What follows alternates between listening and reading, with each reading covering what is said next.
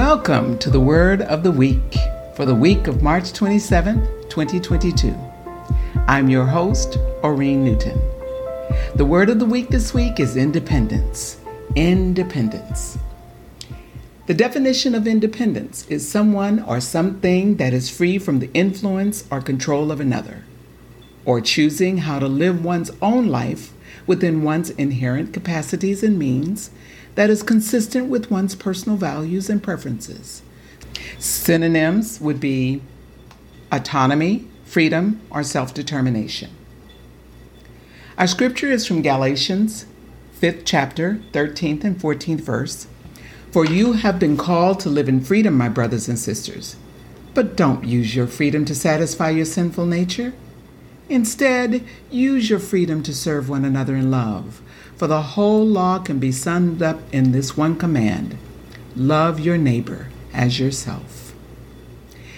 As I've been viewing the struggle of the Ukrainians over the last month, I've seen them fight gallantly to maintain their continued independence from Russia. It was the same for the authors of the Declaration of Independence of America from British rule.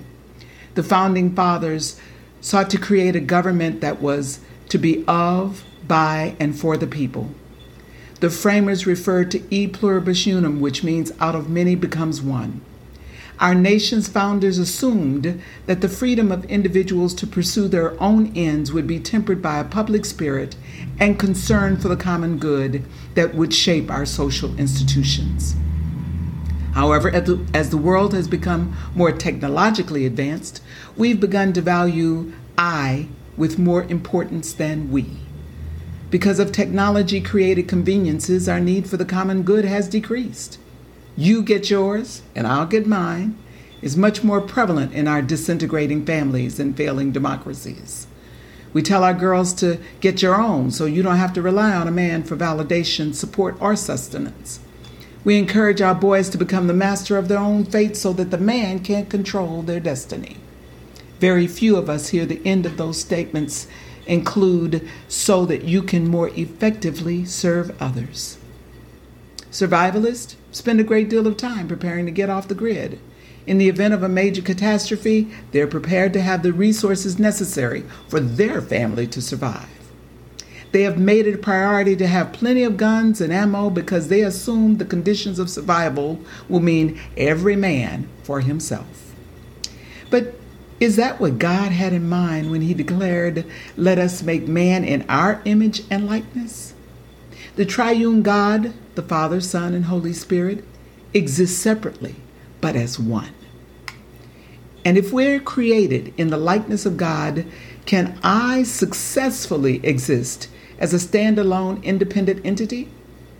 If God's intent was for man to be totally self-reliant and self-sustaining, why does God command that we love one another? On the other hand, if every person is to be free from the influence of others, how can we accept and give love? Love is one of the most influential forces on the earth.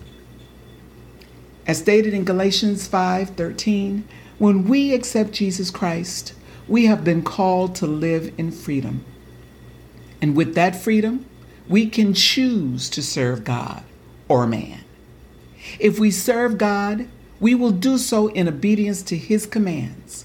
We will choose to love and serve one another. That, my friend, is interdependence. However, if we choose to serve man, we will live our lives to love and serve free from anyone else's control and according to our personal preferences. This, by definition, is independence. So tell me, which do you choose? Will you choose interdependence in submission to the will of God? Or will you choose independence, where you live your life as your own God?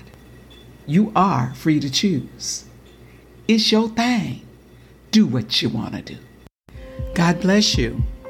And if the word of the week has been an inspiration or motivation or encouragement to you, please share with others, because that's what interdependent people do. God bless you. Oreen out. Click below on the podcast to subscribe to the Word of the Week newsletter.